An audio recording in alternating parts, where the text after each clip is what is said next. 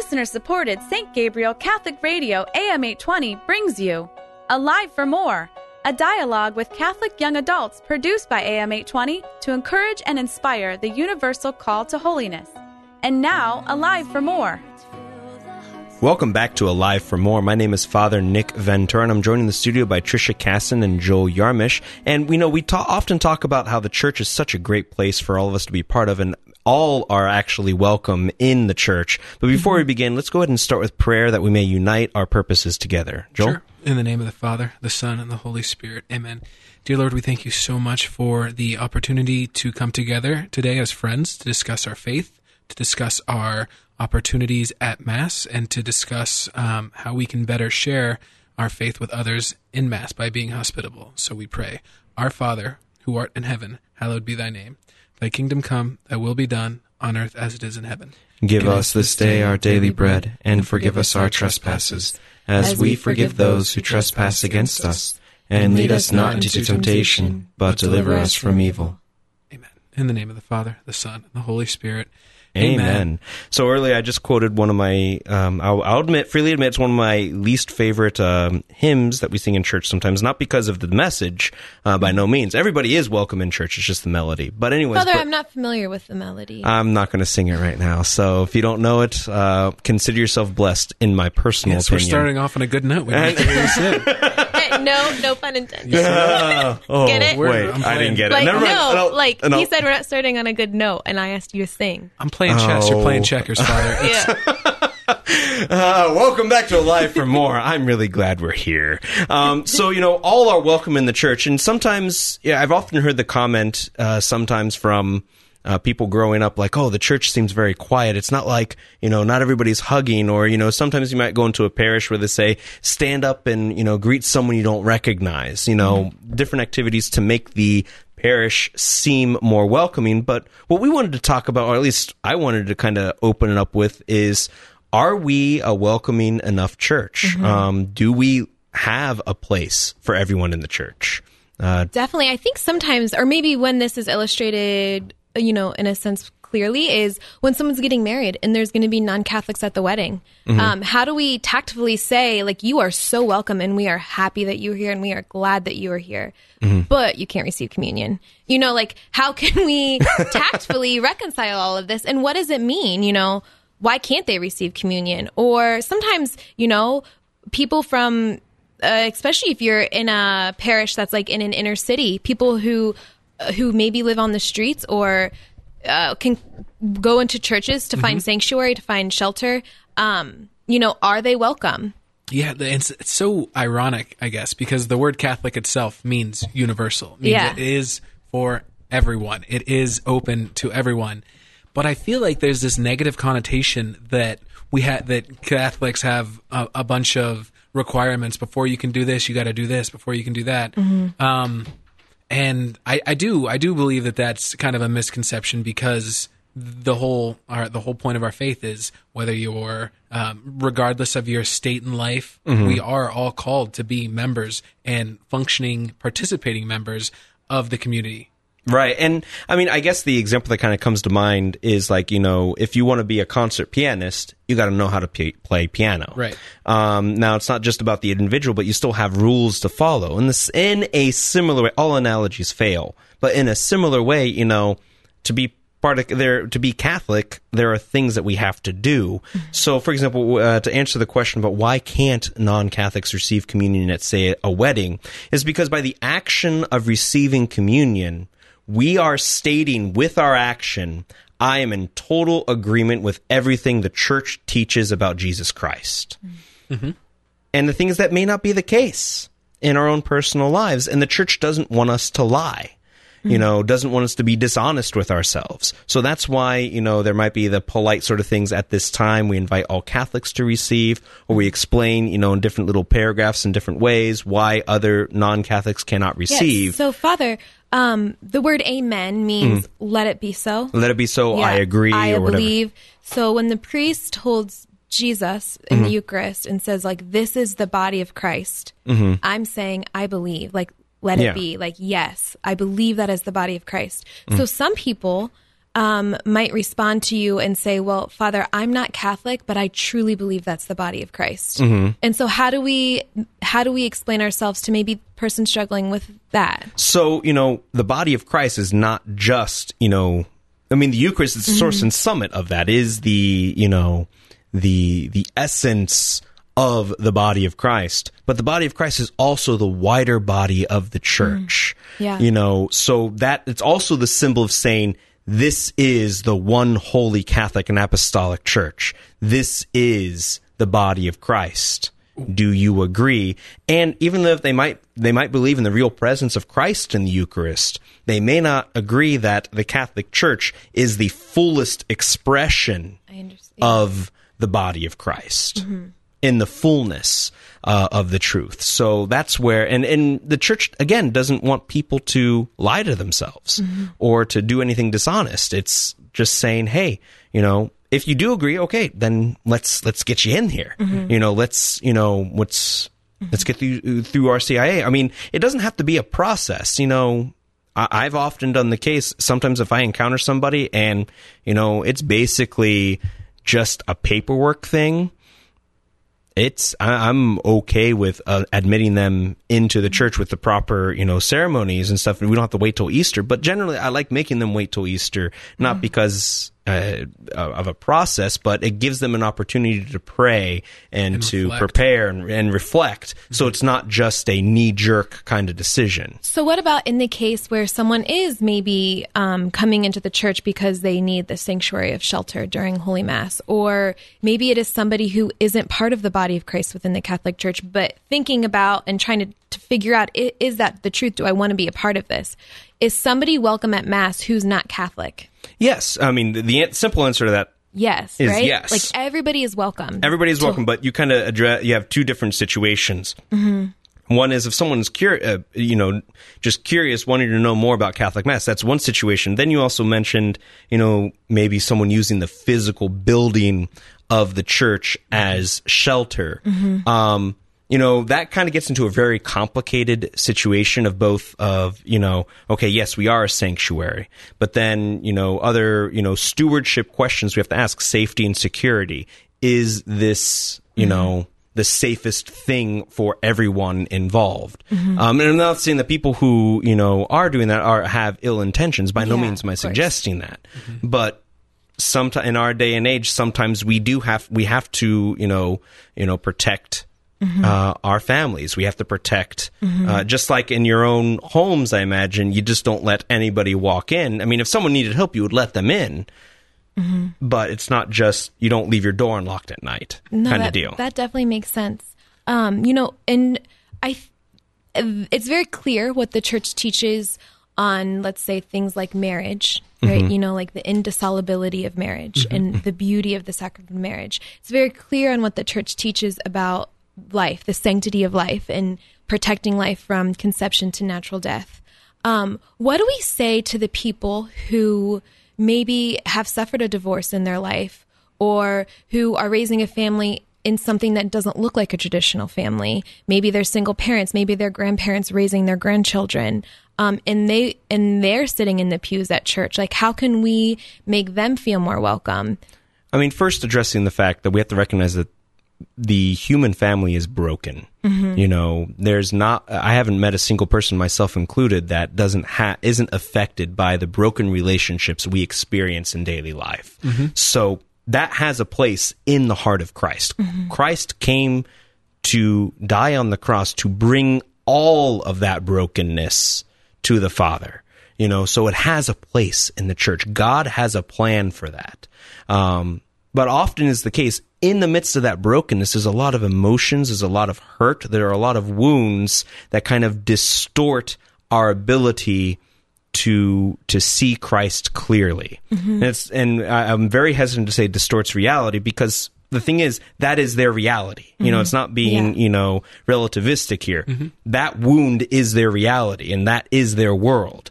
And so just that can be brought in the context of Christ, but it may hurt their ability to see the church as a sanctuary for them. So I guess, that is a good question. What do we do to make sure they feel they have a place in the church? Sure. As a parishioner, my wife and I, we bounce around to parishes a lot because of children's sleep schedule and things like that. But when we do, we are regular attendees to a particular mass. And the best thing that we can do, or the way that we can reach out to people of,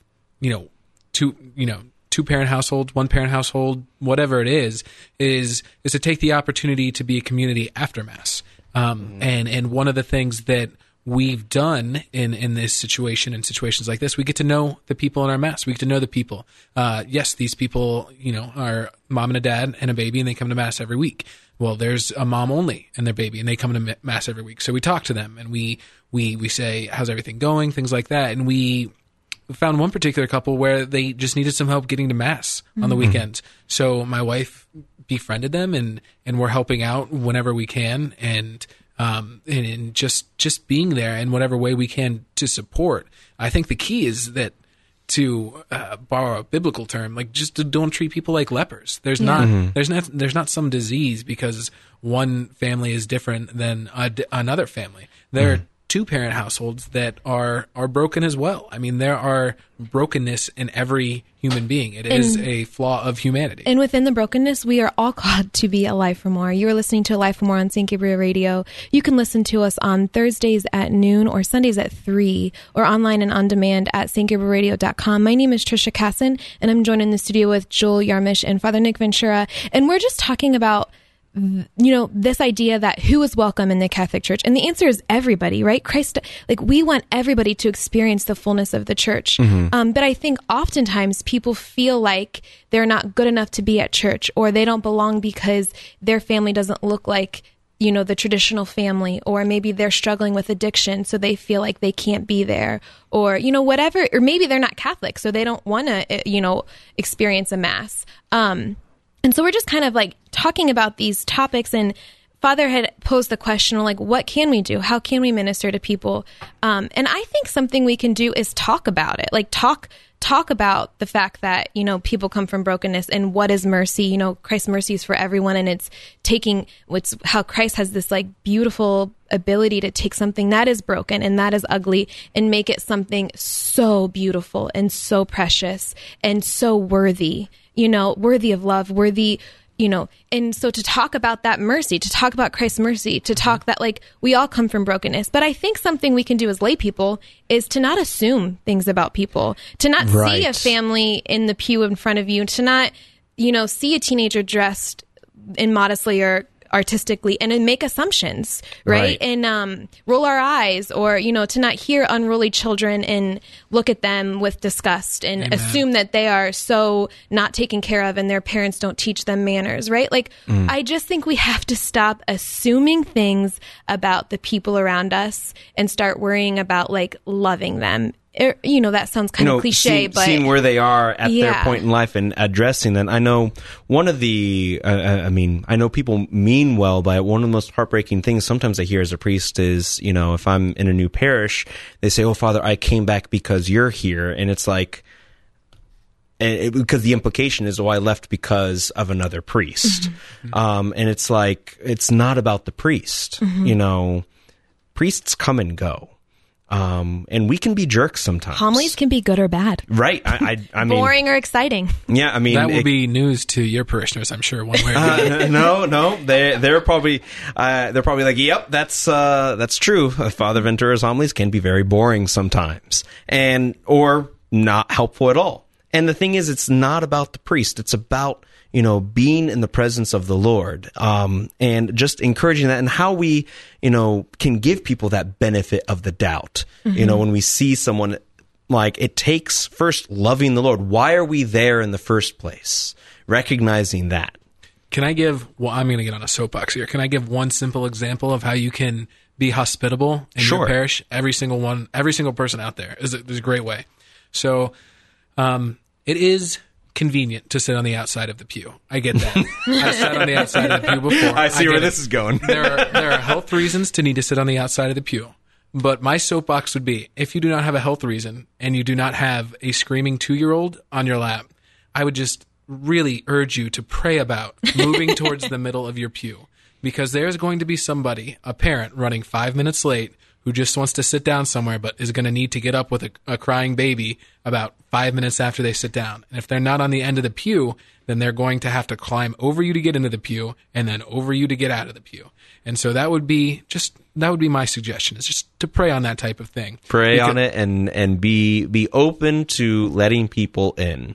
I do. It's actually, as a priest up in the sanctuary, I kind of look out and I see that drama unfold, and I'm like, if they just move to the center, all of that could be avoided. I mean, so I 100% agree with you. I occasionally will go to Mass by myself, and I sit right in the middle of the pew, and I just feel so proud of myself. And I'm like, if I did nothing else today, I have done a service to whoever gets to sit on the end with their child. And Joel, I'm glad you said that, because as a young single woman who doesn't have health concerns, I never thought to sit in the middle of the pew.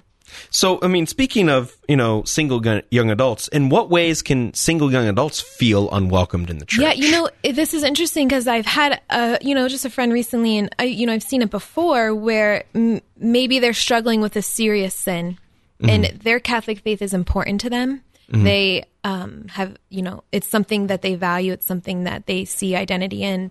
And because of this sin, they feel like they don't belong. And so I have friends who, when they're struggling with sin, they stop going to Mass and they stop going to the sacraments. And that breaks my heart, because I think that for whatever reason, they don't feel welcome there. They feel like they can't be in front of the face of God. But I think when we're struggling with, our own sinfulness, when we're struggling with brokenness in whatever way, that's when we need the sacraments the most. And that's how Mass can feed us the most. And I don't know. Christ came to call how does it go? Christ came to equip. He didn't come to equip the call. He came to. No, he doesn't call the equipped. He doesn't call the equipped. He equips the called.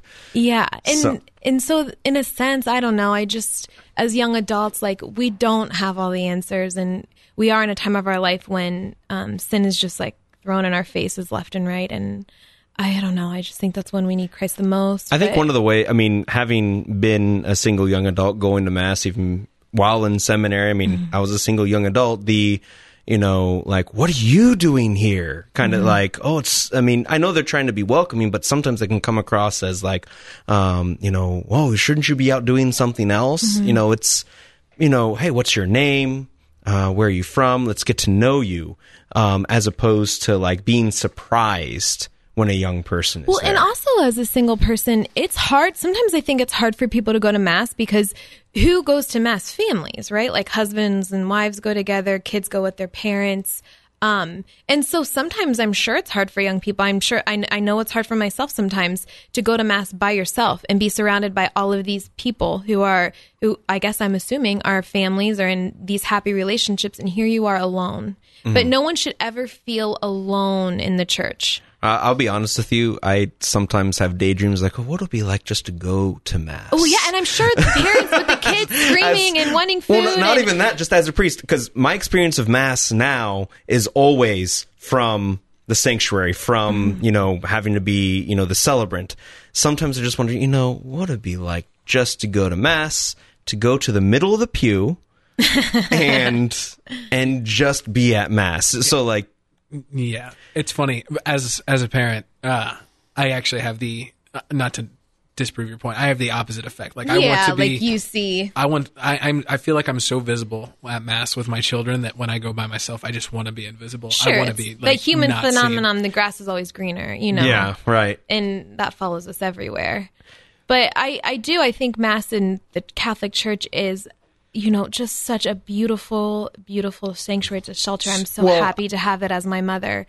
But I see other people who feel left out or not, you maybe don't feel as at home as I do. And what can we do as a people to welcome them? I know there's been a lot of efforts in a lot of different parishes throughout the Diocese of Columbus trying to start a young adult group, and it can be difficult because, young adults are kind of the most mobile form I almost said form of life, but for lack of a better term, they're the most, mobile form of Catholic that we have. They could move the next week to a new job, or, they can go to a Mass time that suits them because they don't have a family and they have to drag out of bed to get ready. It's just them. So, they've tried to start different young adult groups, but, that doesn't have leadership because, it's just that kind of mobile thing. But I think it's a beautiful thing that's kind of starting. I just learned about it today about, young Catholic professionals, something that's, beyond a parish. Is that the way that, young adults can get involved, is just beyond the parish, or should we be working within the parish? So,